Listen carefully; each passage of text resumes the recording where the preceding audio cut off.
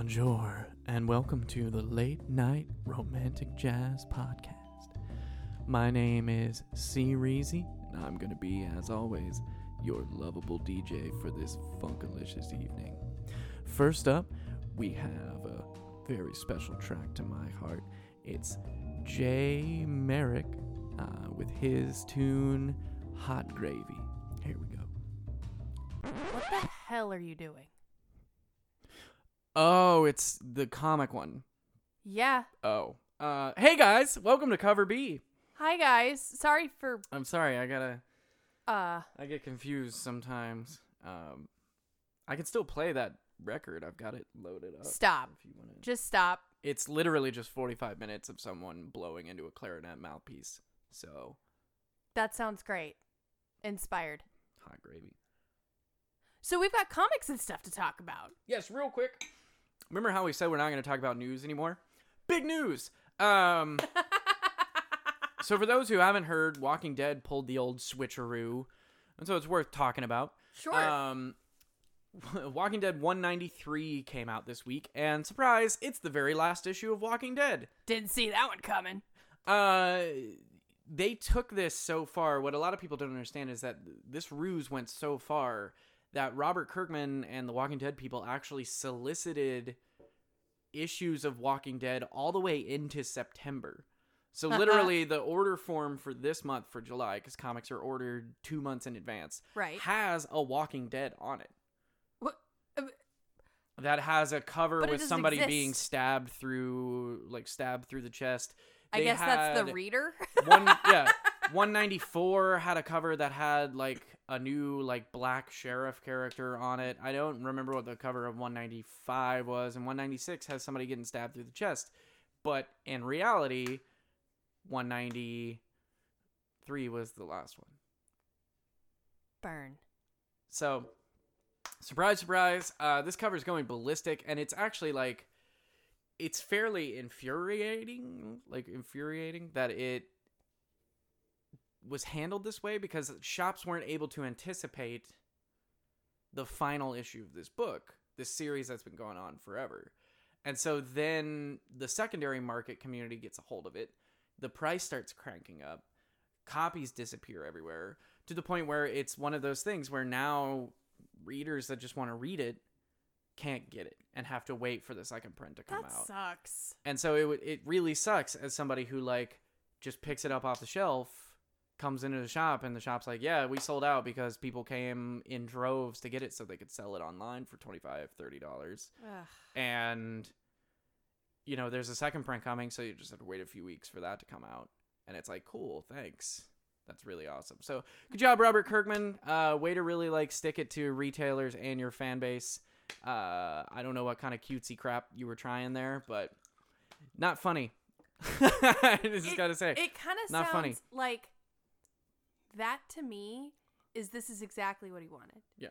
He wanted his last He wanted book the news to No, be. yeah. He wanted his last book to be a big, important, it was- like valuable piece of crap. Because otherwise, it was just going to be whatever, and it was going to be overprinted, just like everything else. I'm gonna talk some shit real quick, because it legitimately, the only reason he did it this way was because then it would dry up. People wouldn't be able to anticipate the final issue.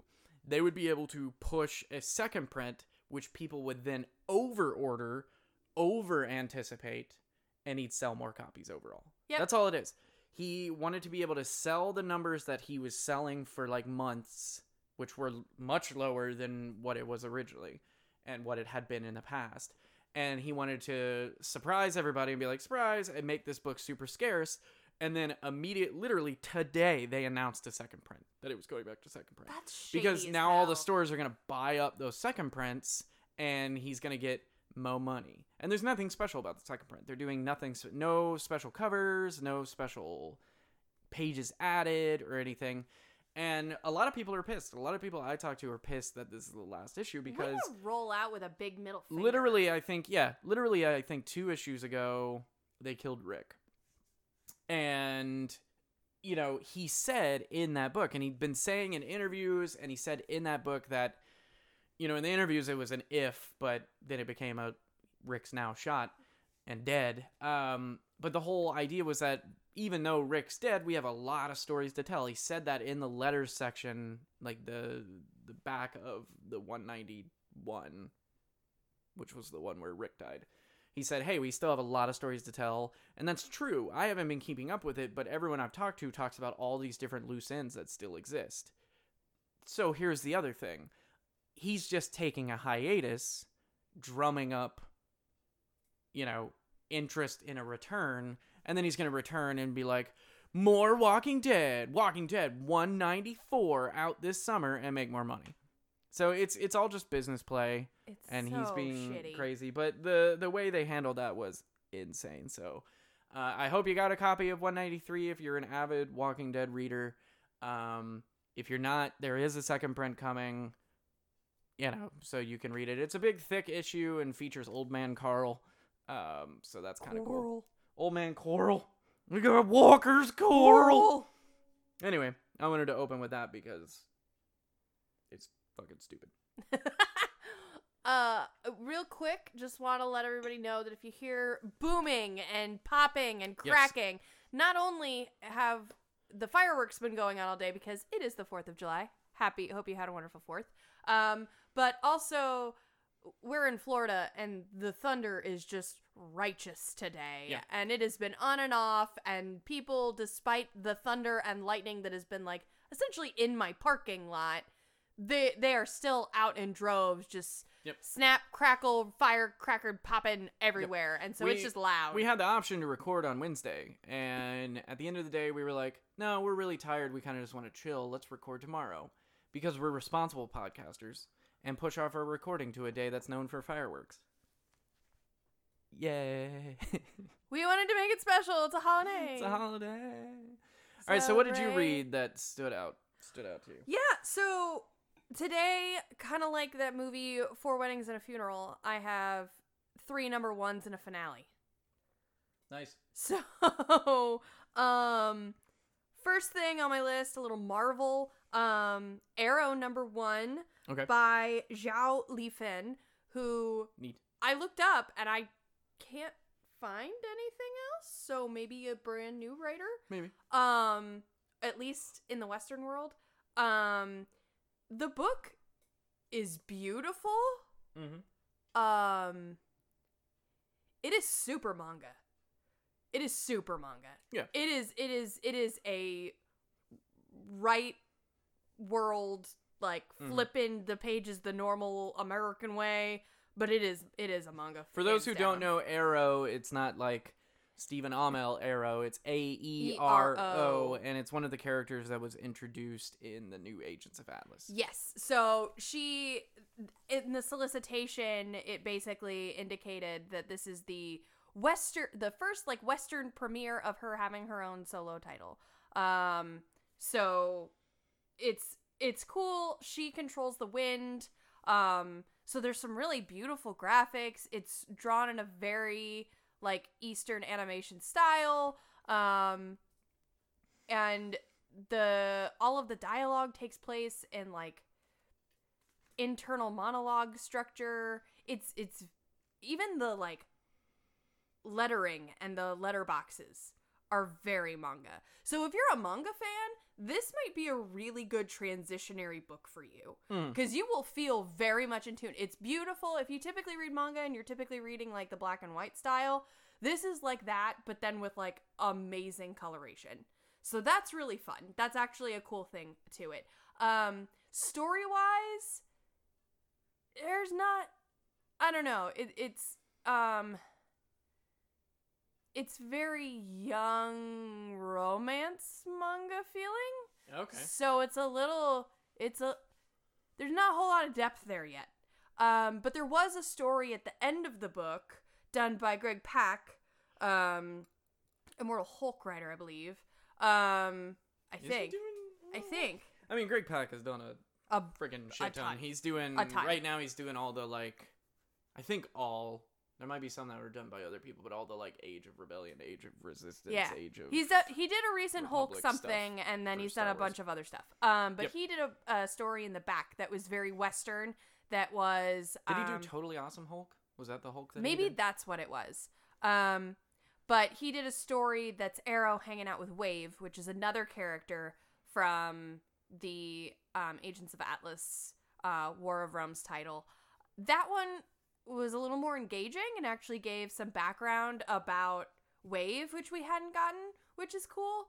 I don't know. I'm interested to see if they're going to continue with both stories in this book. Is this going to be like a dual written type of thing? Is the Greg Pak storyline kind of over? Was it just sort of like one-shotty? Like, I don't just totally... like a bonus. Yeah, story, like maybe? I don't totally know how they're doing that. I personally, not because it was more westernized or anything, but I more enjoyed the Greg Pak piece than the other one, story-wise. But it was still a beautiful book, and I think, like I said, if you're into manga, definitely pick this one up. It'll be a really cool transition for you because you'll feel very much at home. Yeah. Greg Pak did Totally Awesome Hulk. Okay, I knew he did a Hulk run. I knew he did a recent Hulk run. I picked the wrong one. Fair enough. While we're talking about Marvel had a couple of annuals come out. Annuals are always a fun chance to kind of dive onto a comic that you're not particularly used to, so you'll probably hear about us talk about them a lot, just because they're a good pickup if you're not an avid reader of whatever character they're focused around. Anyway, Magnificent Miss Marvel Annual number 1. This is part of Marvel's if anything you can do, I can do better kind of thing that they're doing right now, which is oh, Lord. It's called DC's Year of the Supervillain. No, wait, it's called Acts of Evil. I'm just saying, 2 months after DC started pushing the Year of the Supervillain thing, Marvel started soliciting all these annuals that were like, Acts of Evil. Some of the greatest superheroes go up against some of the greatest supervillains. Kind of like how just after Deceased started, they're bringing back Marvel Zombies. Huh. Anyway. Things that make you go, So this one was Super Skrull versus Miss Marvel. Part of that whole mini event. It was cool. Nice. I mean, it was a weird little throwaway story, but it had some good Miss Marvelisms in it. I do enjoy her. So it was not too bad. They've also started, because nobody asked for it, Secret Warps, which is the continuation of the barely read Infinity Warps.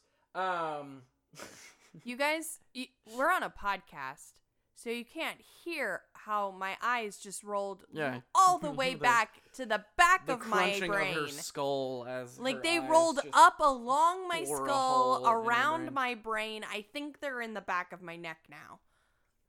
So admittedly, I was actually somewhat interested at if you didn't read Infinity Wars, the whole premise was Gamora went bananas, because why not? And she essentially was trying to gather up all the Infinity Gems, and her reasoning initially was because a part of her was still stuck in the Soul Gem, and then it just kind of became just because, I think. I don't know, it was hard to follow. And because they needed a bad guy, and why not Gamora? What she did instead of the Thanos snap is she folded the universe together, which resulted in every person in the Marvel Universe being consisted of 2 people. So there was Soldier Supreme, which this one focuses on, is Doctor Strange, Captain America. And then there's Iron Hammer is Iron Man and Thor. And there's Weapon Hex, which is Scarlet Witch and X-23 and stuff like that. Can I just throw out there that the whole storyline sounds like a parody written by Chip Zdarsky and Ryan North? Yeah. True.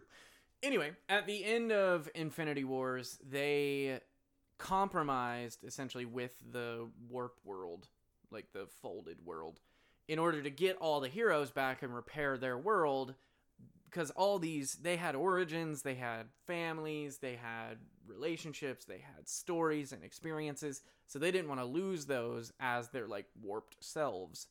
So when stuff got fixed, they created inside the Soul Gem a multiverse, essentially, that contains the warp world.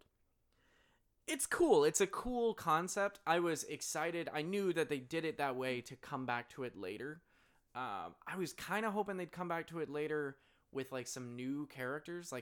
Let's follow somebody who's kind of on the lower rung as they go through their life. Give us a Miles Morales character, or like a Lady Hawkeye character, like someone like that. America Chavez mixed with someone kind of somebody. on the fringe and them interacting, not necessarily the Defenders, which is what the Avengers are called in that world. Anyway, instead, what we have is this Secret Warps thing, which is going to be a series of annuals focusing on different ones that are all going to accumulate to a story. That is essentially like, it should have been called Civil Warps, just saying, because it's like Iron Man, Iron Hammer, and Soldier Supreme are fighting. Because of reasons. Because Red Dormammu is manipulating things. Oh, for the love of... Anywho, I just can't. there's some cool mashups. Like some of the mashups I love. There's Hulk Ant-Man is called like Little Monster, and like as he gets, Hulk gets angrier and he gets bigger and stronger. As Little Monster gets angrier, he gets smaller. Okay, that's until kind he of becomes adorable. like microscopic, but with like the strength of the Hulk. So he's like busting dudes up as like a tiny thing. Oh my god, that's adorable. And there's like Green Widow is She-Hulk and Black Widow. Honestly, that's the thing, is like Soldier Supreme, yawn. Iron Hammer, yawn. Arachnite is kind of cool. Weapon X is kind of cool. Ghost Panther, also kind of cool. But like the main ones that they focus on are all kind of like But then there's like Moon Squirrel and like Shut up. Moon Squirrel? Yeah, it's Moon Girl and she rides on a giant tippy toe. Everything about that is flawless. And yeah, and there's Green Widow, there's Little Monster, like I said, and stuff like that. And it's all the fringe characters are really fun. And a lot of the villains are really fun.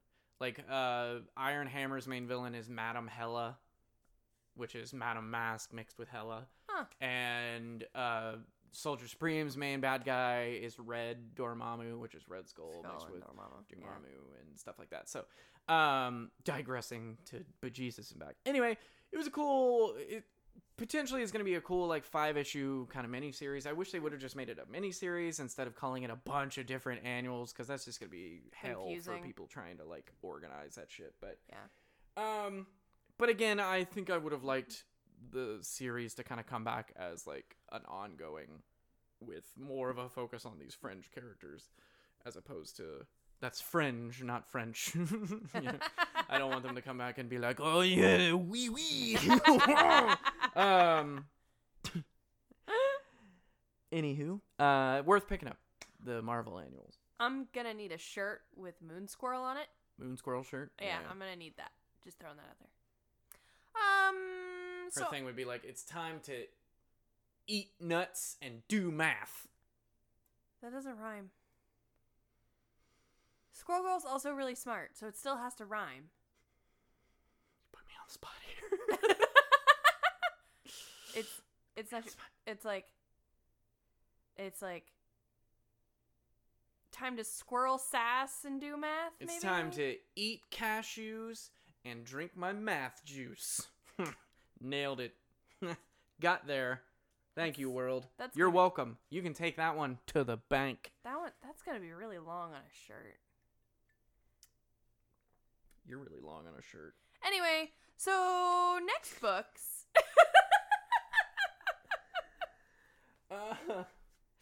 Anything from DC tickling your... Yes, so... Tickling your pickling? Another number one this week was Lois Lane, number one. Lois Lane. Greg Rucka. It was awesome. It was so awesome. Lois really Lane cool. is so awesome. Yeah, she's totally badass. So part of what I really enjoy about this book is that DC, because it's not set in a traditional America... You know, Marvel takes place a lot of the time in New York or, California or these big Midwestern cities. Like, it's Chicago is where Ironheart's in. So, like, it's based in a reality of a traditional America. Or, like, Hoboken. Yeah. I mean... Probably, right? Hey, I mean, Miss Marvel is from New Jersey. That's true. Like, she's from Jersey City. So. Yeah, so whatever. I'm sure she has to help Hoboken at some point. Everybody needs to help Hoboken. Sorry, Hoboken. Sorry, Hoboken. Hoboken listeners, we're sorry. Not sorry that we insulted your city, but sorry that you're in Hoboken. Oh, get so much hate mail. Oh, good. Watching the Great. views just go down. But so what's normally kind of hard is that, oftentimes the DC books, because they don't take place in a more traditional America, they don't play as round as much or as heavily with traditional American politics. Yeah. Because, how are you going to talk about that in, like, Metropolis and Gotham? Like, they have their own shit to deal with that they don't need to worry or talk about American stuff. Well... Yeah, it's hard to really focus on, like, mismanagement of the budget when there's literally clown people stabbing people to death in your streets. Yeah, like, it's not... There's too many things going on. Like... Why the F did I say clown people? Joker. But, like... I guess. Just clowns. Clowns are people. Why are they clown people? Maybe they're a race of people that are born with clown features. You ever feel your brain pouring out of your mouth and you're like, get back in there. Oh my God. As I said, I was like, clown people. And my inner monologue was like, are you fucking stupid? They're people. You wouldn't say Chineses. Except, are clowns people? I'm just throwing that out Clown there. listeners, we're sorry. Not that we insulted clowns. Because you're a but clown! Because you're in Hoboken. There must be a lot of clowns in Hoboken. There must be. Anyway. If you heard it on the internet, it's true. It's always true. Welcome back to InfoWars with Chris. Next up, I'm going to tell you about how they're putting water to make the frogs gay. After this smooth, funky jazz. A perfect transition into Greg Rucka don't give an F about your lack of politics or American civilization in DC. Because he plucked Lois Lane out and was like, I'm going to have her go up against a super shady Speaker of the House who won't answer questions about children being held in deportation, like, warehouses. And I was like, my brain just exploded and everything is awesome. It's very grounded in current political stuff. It is. That being said, God. If you are someone who is of a conservative mindset, this book is not for you. It is not. It is very much not. I mean, it might be worth reading, but I did notice that, and even me, like, I tend to lean a little bit more onto the left side, and I agree with a lot of the things she was saying, and I love Greg Rucka. Like, I love his work. Lazarus is easily, like, one of my favorite comics, like, top 3. But this was super political, and I don't know if I really, like... It wasn't, like... There's been plenty of political books, even from, like, superhero books, things that focus on... But the good way to do it is to focus on things that are similar, but still approachable to a wide audience. But this is straight up just like, fuck Trump, fuck Putin. You know what I mean? Yeah. Like, it's, the Speaker of the House is like, or not, the press secretary is like full on huck a bitch. Hucka Sanders. And, and so if you are not really liberal, even like, I feel like even like moderate minded people might be a little like, because it is very politically charged. I gotta say though, it's an interesting change of pace, and the reason why I say that is because if you look at the traditional subset of DC, you either have Superman as your go-to superhero of DC, which is truth, justice, the American way. He is America's boy. He rolls around with, like, I'm proud to be American. It's blaring from speakers anywhere he goes. Yeah. Or it's Batman, who has no politics embedded in it whatsoever. None. It is devoid of politics because it's so focused on the villain. Batman is almost like nihilistically devoid of politics. Yeah, there is none. It's essentially like a documentary on anarchy. Yeah. Like, you can't discuss it's politics. It's the guidebook to how I live my life. So, in a traditionally either mildly conservative, excessively patriotic world or a nihilistic, entirely unpolitical world, to have a character that kind of balances out Soup's, like, you know, America's always right, with his literal counterpart being like, actually, no, there are things in America or things in this country that can be fixed and should be reviewed and can't be taken at face value. It's kind of nice to have a little influence of voice on that side. Yeah, that's fair. Like, it's nice to have both sides of the spectrum. Well, and we got, you know, Superman's pal Jimmy Olsen is coming out soon. I'm sure that's going to be very politically charged. Yeah. No, not at it's all. not. It's going to be freaking hilarious, though. The ads for it have Superman, like, shoving out wiener in his mouth. It's going to be really funny. Yeah. I'm gonna You enjoy heard that. right. Though there was one line one section in the Lois book that was also political, but not like in a political sense. It was basically talking about how there's apparently a picture circulating of Lois Lane getting, you know, kissing Superman. Well, everyone knows Lois Lane is married to Clark Kent. Yeah. And so literally she's walking down the street and someone just screams at her whore. And Soups is super pissed because he's walking with her and he's like, you know, and he's as Clark and he's like, you know, the other guy never gets called a whore. And she's like, well, yeah, because the other guy's a man. Yeah. And I'm like, it's ugh. she's like, because he's a him or something like yeah, that. and it's like, oh my God.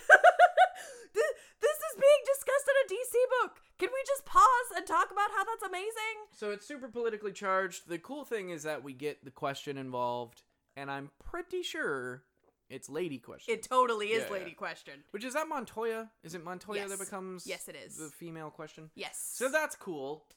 She straight wrecks a bunch of, like, Nico Cousin kind of Russian douchebags. It's so glorious. Yeah. It's totally Lady Question, though. Like, you can tell by the face. She's not, like, overly, like, it's not like, oh, look at the curves. No, she's not, but like, curvy. You she's can got, like, almost tell that curly there's, like, hair. hair. Yeah. And, Which is dope. And I love that they're using her, because she doesn't get used very often. That's true. Which actually hints that, you know, there could potentially be some Batwoman involved in this book at some point, too. I'm just happy because I really liked, I haven't been reading a lot of Superman stuff. And I really liked Lois in Event Leviathan, but I got so bogged down in that first issue, like I said, on the cast, with them constantly being like, who's Leviathan? Are you Leviathan? And so it's cool to see her, like, being in this kind of mystery-based, like, the whole premise is a journalist died, what happened to journalist? And she's going to go figure it out. And it'll be cool to see her actually get to do that and not be bogged down with, like, the whole who is, who ain't Leviathan, you know, kind of thing. So True that. So if you are more liberally leaning, this is definitely an awesome book. Oh, for sure. Yeah, definitely. It's very well written. Yeah. It's very, the art is really cool. It almost feels a little noir-y. And I mean, it's not to dope. say that if you are a conservative-minded person that you're not going to necessarily like this book, but or it does appreciate it. And granted, the stuff that it mainly approaches are things that, you know, people on both sides of the aisle can find a little wishy-washy. I've talked to plenty of people of both True. political Very true. camps, you know, about, like, hey, this is kind of wrong, like, detaining kids, it's not cool. But some people and their gaudy red hats might find it a little bit atrocious, and so just be wary that might not be the book for you. If you want to read books about cool ladies written by Greg Rucka, he did a run on Wonder Woman, which was really good, and he did Lazarus, which is in my top 3 favorite books of all time. So Boom. Get you one of them. do you have any more DC books? I do. Okay. I have one more. Oh, yeah.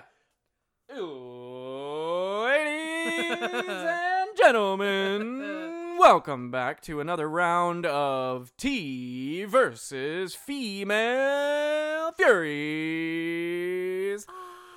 Let's get ready to rumble. Okay. Sorry. Okay. If you're using headphones, I'm so sorry.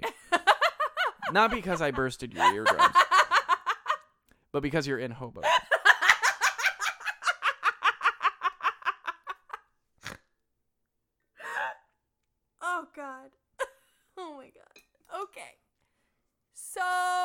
Female Furies number 6. Number 6. This is the end of the mini. This is the last book. So I'm going to go ahead and make my prediction.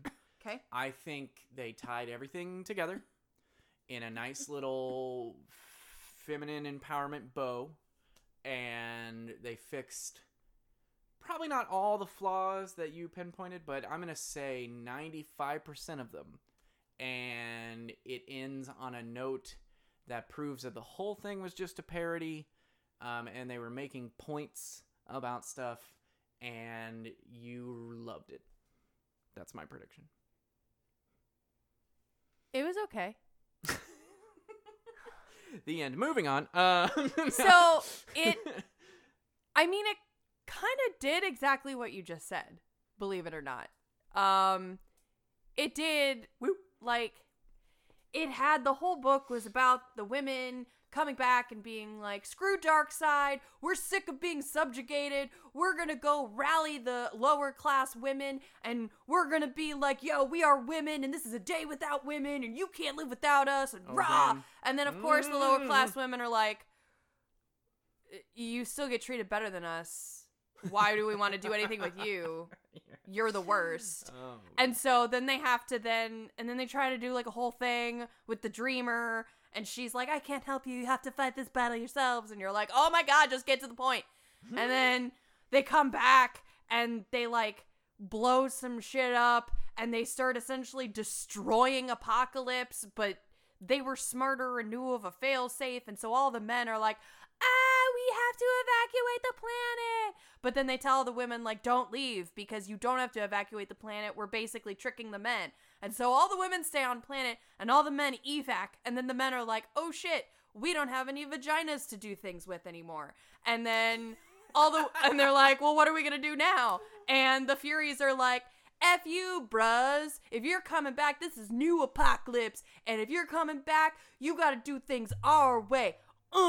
And it, at one point, Tiger's trying to, like, evacuate or leave. And, of course, Granny's still been a total bitch until literally the last, like, 3 pages of the series. And finally, she, like, punches Darkseid in the nads and is like, he's like, you are helping a woman? I didn't think you had it in you. And Granny's like, I didn't either. And I didn't either, dearie. And then Granny bails, and the Furies are like, let her go. She's as much a victim, if not more so than we are, which is true. And, like, I get it, okay? I get it. You beat me over the head with everything in this book with a sledgehammer, and I'm like, fine. Okay? Fine. I get it. It was intended to be feminist, but it was so gratuitous. Is there such a thing as, like, feminism torture porn? Because that's what this felt like. It's like anti-exploitative media.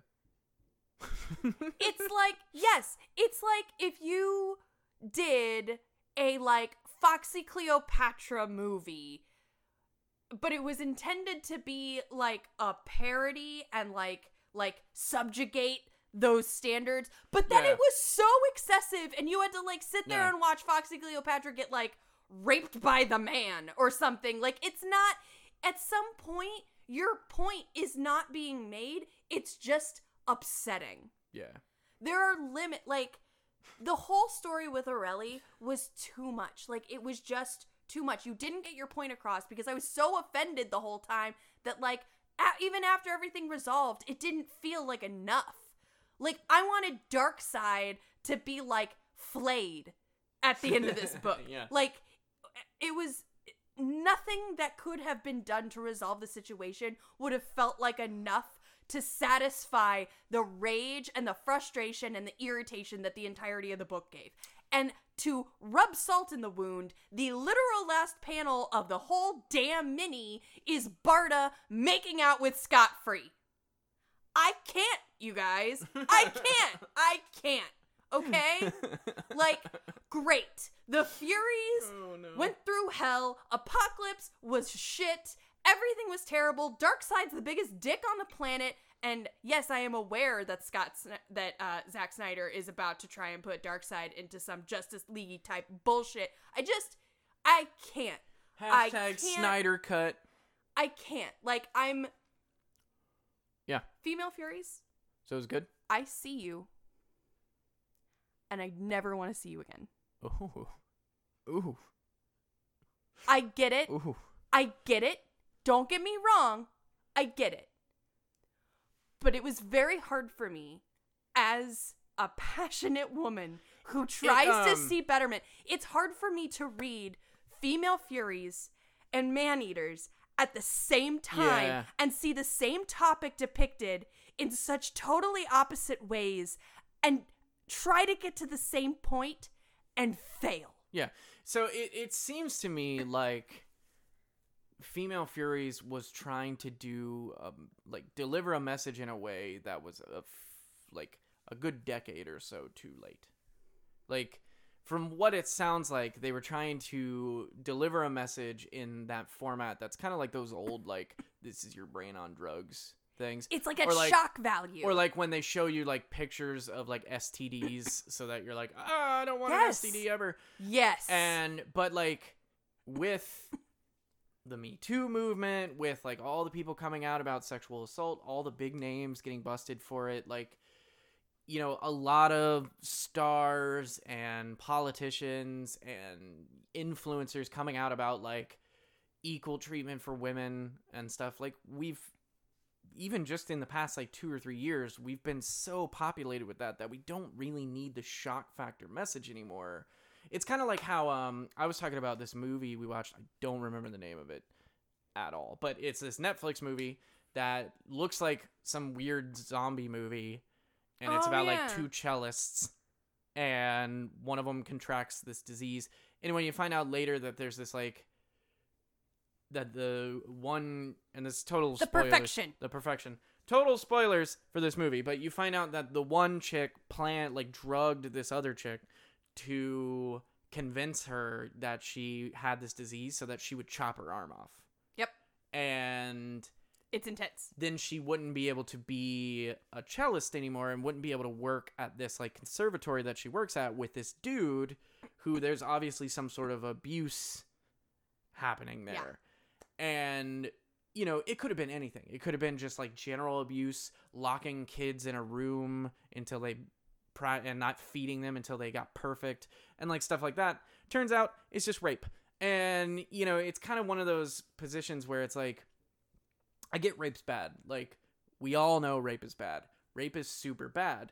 But at some point, we got to accept that rape can't be the driving force for women in every single, like, vengeance movie, or it's just going to desensitize the society from it. It maybe would have been more poignant if it had been emotional and gaslighting abuse. Because I feel like that's more unspoken about like, right now. Even like threatening your family or just like vocal abuse and stuff. Like, you know, there's a lot of things it could have been, and they just defaulted to him getting nude and like walking up to rape the girl.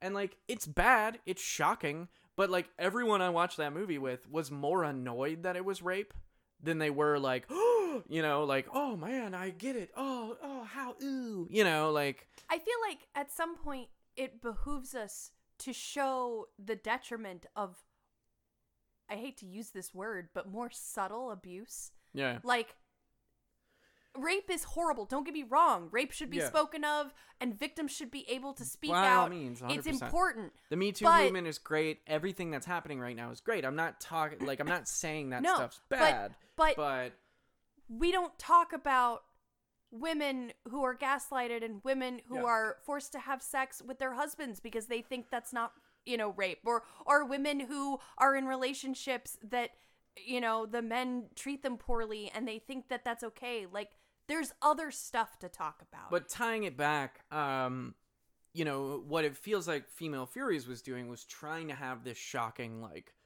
this happens, bro.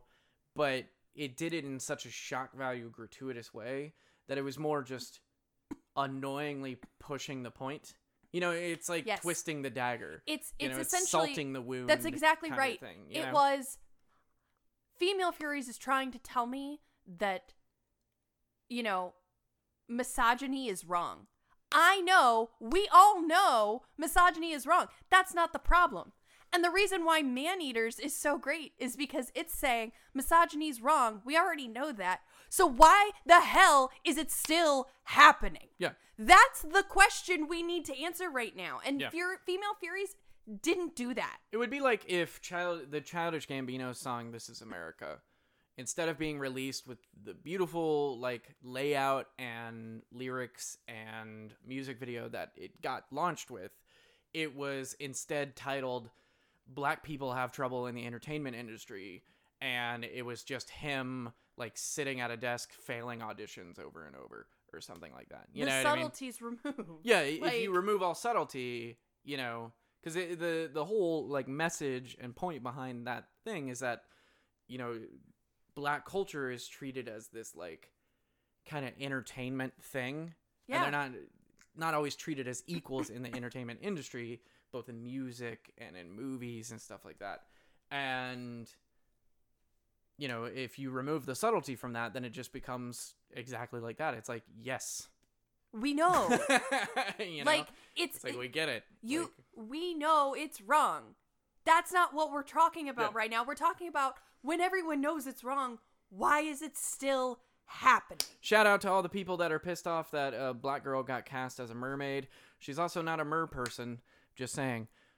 And she's also going to slay. I just like, people are like, oh, Ariel's a white person. I'm like, no, she's a mer person. Thank you. Also, to all those who are bitching in their It's so stupid. claiming, well, okay, but I mean, even it doesn't matter about race. It matters that she's a redhead. Fun fact: Black people can color their hair just like white people can. So if they want her to be a redhead, she can do that. Yeah. It's this magnificent, marvelous thing called hair bleach. I know you may never heard of it, but it's a thing, and it's incredibly powerful. Meanwhile, I'm still just pissed off at the prospect of Melissa McCarthy being Ursula. Hashtag Lizzo's my Ursula. Whatever. Okay. Yeah, I'd take that. Anyway, moving on to the indie side of life, I'm going to rant and rave real quick in the most positive way. Let me pass the torch. Well, mine's going to be positive. And well, lovely. let me take my torch back then. You can have your fucking torch. For those of you who have been listening to us for a while, I've given up on censoring. Sorry. Anyway, so after we are what we are. After months of being gone, Heathen is finally back. Heathen Woo! by Vault Comics. I love this book. It's just so cute and charming, and like the art is great. It's by Natasha Alterici. Again, apologies to people who have Ichi looking things in their names. I will always say it as that, even if it's like Alterici. I don't care. It's Alterici. She's gonna be like She's gonna Turkish or something and have nothing to do with that. It's like Alter Ricky. But it's a great book. It's by, like I said, Vault Comics. It came out, I want to say even like a couple years ago, the #1 dropped, and it was like Vault. It was their kind of like coming out book, I think. Like, I don't really remember other stuff by Vault before this. And then this one hit, and everyone was like, what the hell? And like dove onto the Vault train. And I love this book. And we had 1, 2, 3, 4, 5, 6 issues, and then nothing. Dead air. And it's been killing me. And then this one hit the shelf, and I was super excited. And I thought it was crazy. Like, it's been forever, maybe even like a year or more. I don't remember when the #6 came out, but it's been forever. And I was fully expecting, like, hell, Batman Damned 3 took forever to come out, and I did not remember anything from Batman Damned 2 by the time this one came out. I had to go back and, like, flip through Batman Damned 2 real quick. But this one, I didn't have to. I knew exactly where we were at. I was like, oh, cool, yeah, we're still doing this. Nice. It was That's really very dope. Rare. It's, for those who don't know, Heathen is a Viking story that focuses on a girl who gets ostracized from her village for having affection for another girl and goes on a journey to be essentially the hero of a myth. So there's a myth that the Queen of the Valkyries was imprisoned in a ring of fire, and the first man who broke that ring of fire would become their husband, would become the queen's husband. Oh. She would become their wife. Oh. So she wants to go break that ring of fire and marry herself a Valkyrie. Hell yeah! Stuff goes down, the story gets complicated, there's tons of mythological creatures, all kinds of different kind of reimaginings of the Norse gods. Freya makes an appearance, Odin makes an appearance, Loki makes an appearance. It's all very good. And it's just in this boss, like, simplistic watercolor type style, and it's just so charming. It's a very charming book. If you haven't picked up Heathen, it's in a trade paperback. The first bit of it is, and now it's back, and hopefully it'll stay back, and it is super worth your time. Nice. Read that one. I want to talk about a different book, but I did just want to give a quickie shout out to another book that's having a bit of a revival at this second. Matt Hawkins put out a new run of Postal, which I don't have a ton to talk about, which is why, it's the first issue of a book coming back, so they're just kind of getting stuff set up. Mm-hmm. So I'll have more to talk about later, but I love Postal. I love Matt Hawkins. I love Top Cow. They don't get enough love. There, I said it. You my dog, Matt, and I'm glad that this is back, and Postal's one of my favorite books ever. So, anyway, so Postal Deliverance. Check that out. But what I want to talk about next is a book called Sea of Stars. It's the #1 that just dropped. Yep. And I was very excited because it's a Jason Aaron, as you all know, of From Thor. Image Comics. Yeah, this is an Image book, but Jason Aaron, as you know, is the Jason Aaron from Marvel doing, War of Realms stuff and the Thor stuff, and homie on fire. And this book is stunningly beautiful and so adorable. Mm-hmm. It's essentially about a trucker and his son. Yeah. But they're like space truckers, and they're hauling a load from a museum that is no longer in existence, and they are, going, and there's a giant monster, and then stuff goes bananas. Yeah. And it's adorable. There's little alien critters, and there's intrigue, and the art is stunning, and it's written really well, and I really enjoyed it. So I also read this one, and it was a very aesthetically pleasing book. Yes. Their way of laying out space is really cool. Like, space feels more like the ocean. Yeah, There's, that's a good way to rocks put it. and random islands and stuff everywhere, and a lot of the creatures are very ocean-like. I don't like the characters, and I'm not too, like, I'm gonna give it some more time to develop, because Jason Aaron is very good at having a story plan long in advance. Truth. So, I'm hoping things will start to come up, but the initial kind of story premise of just like dad and son get separated, dad needs to go find son, and the fact that the son is kind of a little shit and I don't really like him. It's weird. He, some nice things happen to him, to put it without spoiling anything. He gets some benefits, but the lead up to that, he's just being a dick to his, like, really nice, caring dad. You know what I mean? So he's like, dick. Stuff happens. He gets separated from his dad and then gets, like, rewarded for it and continues to be a dick. And it's like, cool. You're an 8-year-old little dick, And I can understand that, and I think maybe this is a weird thing to say, but maybe it's because it's Jason Aaron that doesn't bother me, and I think it's because I have read so much of him making young Thor, into a total prick. Yeah. Young Thor is a bastard, and watching young Thor be a dick to Odin, who's also kind of a dick, I'm kind of just expecting this to migrate really smoothly. Yeah, and that's the thing is I recognize that a lot of Jason Aaron's storytelling focuses on boisterous personalities coming to terms with things that are a lot more subtle and a lot more deep down. Yes. And this opens with the boy and his father talking about the loss of the mother.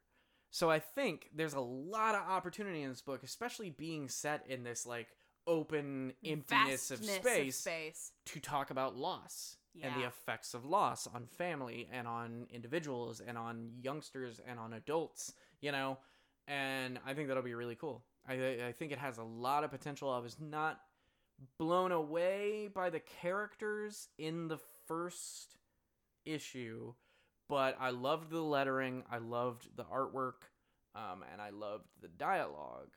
So it's well written.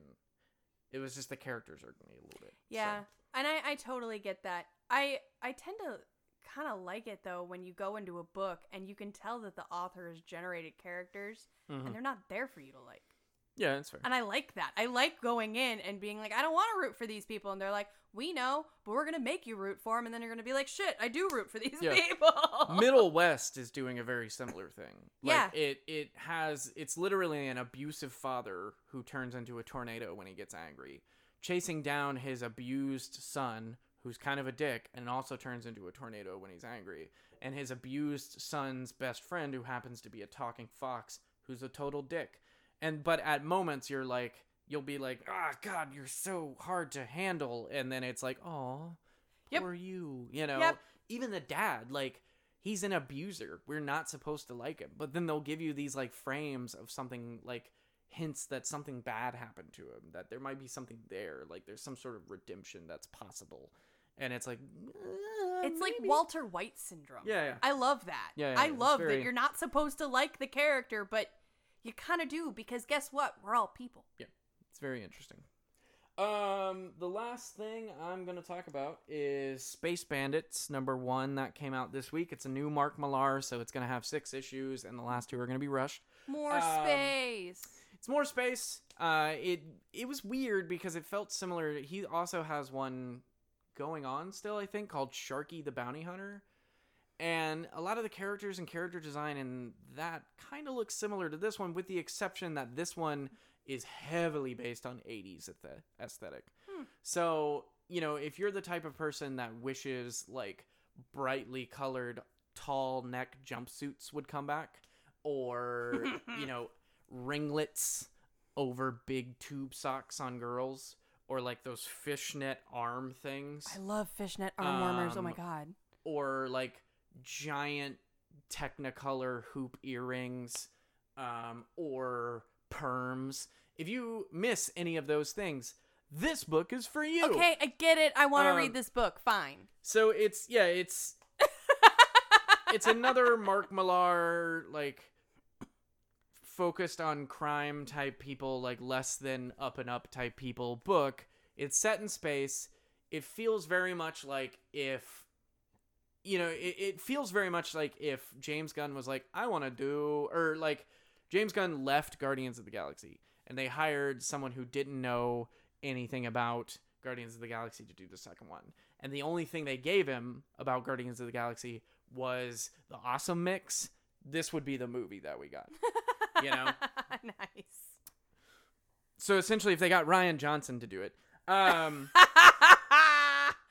oh snap. That anyway. was out the park.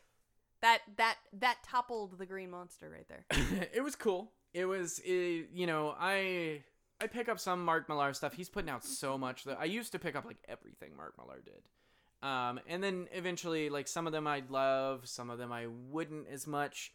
But he's putting out so much now because of the Netflix deal that I haven't been picking it. Like, I didn't pick up Prodigy. I didn't pick up Sharky. I picked up Magic Order. That one was really good. But this one has potential. I will probably give it issue 2 to see if stuff develops. It's just, as I've said in past streams, my biggest issue with Mark Millar stuff is that it's like 4 issues of intense development, 2 issues of finishing the story. And so I just wish he would do more than 6 issue minis, but that's all he does. So I was going to ask, he has been putting out a lot lately. Does this one feel like, oh yeah, he totally had an idea for this and really thought it out and really wanted to make a comic about it because he had a really well thought out plan for it? Or, oh snap, I could make more money. Let me throw this out so they can put it on Netflix. So here's the thing about Mark Millar stuff. It feels very, like the stuff he's been doing lately feels more driven by the art than driven by the story. Magic Order had a very interesting story, but it still felt more driven by the aesthetics of what wizards could do if they weren't like contained by the normal constraints than it did the actual story being laid out. And from what I know of Prodigy and Sharky, same thing. He gets these great artists. It was Putri is doing, Yasmin Putri is doing Sharky. I do not remember who's doing. Is it Albuquerque? Maybe. Look it up. Look up who's doing it. Prodigy. But he gets great. He's been teaming up with some really great artists lately, and he always does. Like whether it's Frank Quietly or Albuquerque. Yeah. Okay, I was right. So Raphael Albuquerque is doing Prodigy, which is over now, I think, and like it's great art. It fits the tone of what he's trying to like. Yasmin Putri doing a space-based, like essentially Lobo type character that gets like saddled with this kid and has to travel across the galaxy. Like that's a cool looking book, but I don't know if the story is necessarily there or if it's mainly just like, oh, hey, I got this artist. What would they be good at? This. And that's kind of what this one feels. It feels more tied to its aesthetic. Because it literally opens with, the line it opens with, and this isn't exact, but it's essentially, the 80s didn't reach the Midwest until the 90s. Imagine how long it took for space. Oh. And then the first shot you see is this giant spaceship with Lionel Richie's face on it, and the spaceship's called the Lionel Richie. You know? And there's all kinds of, like, 80s outfits and 80s music and 80s influence, you know? And it's cool. It's a cool concept, but I don't know if that's going to be the driving force or if it's actually going to be like a good story going forward. Yeah. I like the characters that he has so far. Again, granted, it opens essentially with another like woman character, smart and incapable, man character, take advantage of her. She want revenge kind of thing. But whatever, maybe it'll pull together. Looks like there's gonna be some sort of like fight club.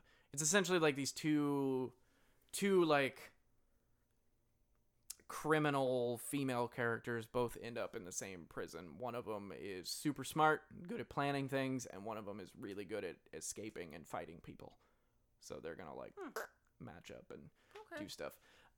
Just to point out real quick, there's a bunch of covers to the number one. The Howard Chaykin one is disgusting. Don't buy that one. I'm sorry. I know I shouldn't, but that cover was hideous. Hey man, you're just doing your service. Yeah, don't pick up that one. Anyway, Space Bandits, number one, definitely worth checking out. Neat. So T. Yeah. If you could suggest one comic for people to read to feel patriotic, what would it be? Oh God.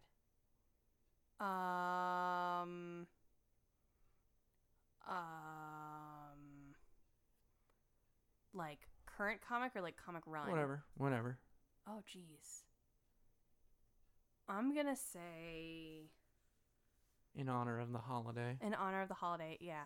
I'm going to go with the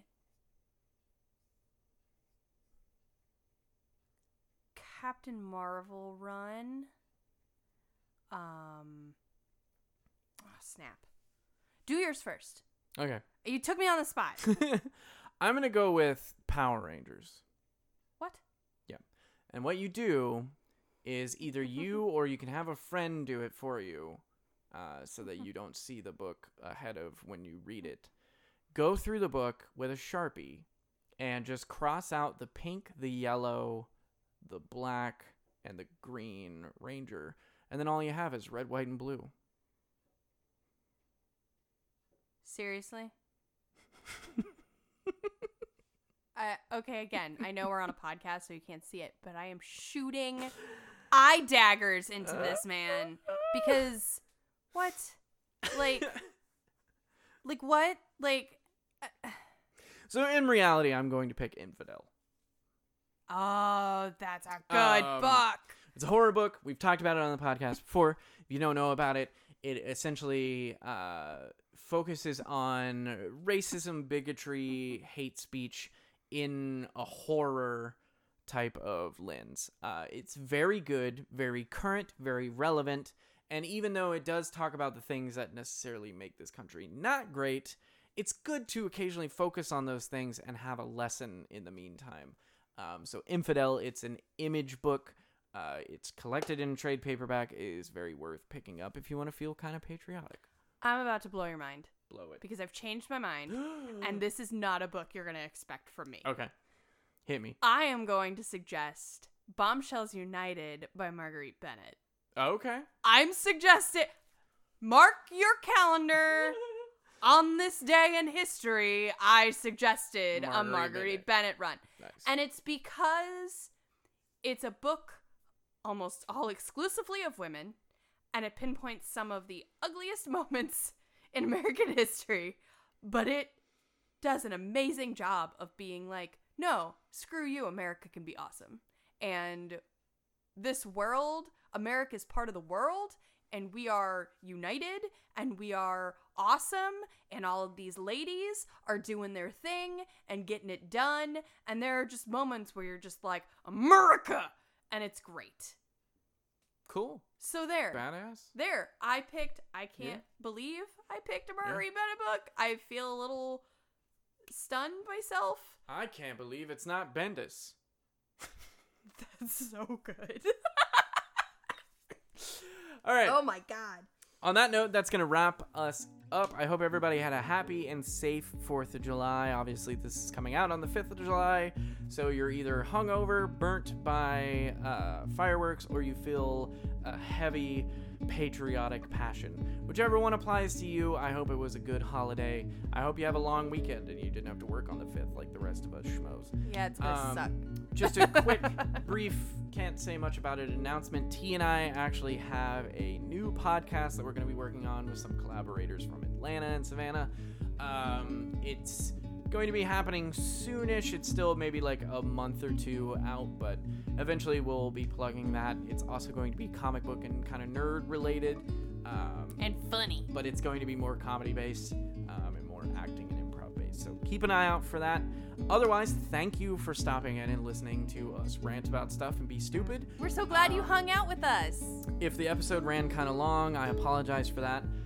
Not because the episode ran long, but because you're in Hoboken. Tying it up with a bow. Had to get one more in. Aw, damn. If you want more Cover Beat, you can check us out all over the internet, literally everywhere. Facebook, no matter what corner Twitter. you are in, you can find us. The dark net has us everywhere. He got overzealous. Facebook and Twitter at Cover Beat Podcast. Our website, coverbeatpodcast.com. Us on Twitter, or on Instagram, I mean. We each have Instagrams. Yep. It's cool. You should come and hang out. Thank you for stopping in, and we will catch you next week for the next episode of Cover Beat. Have a good day. Bye, guys.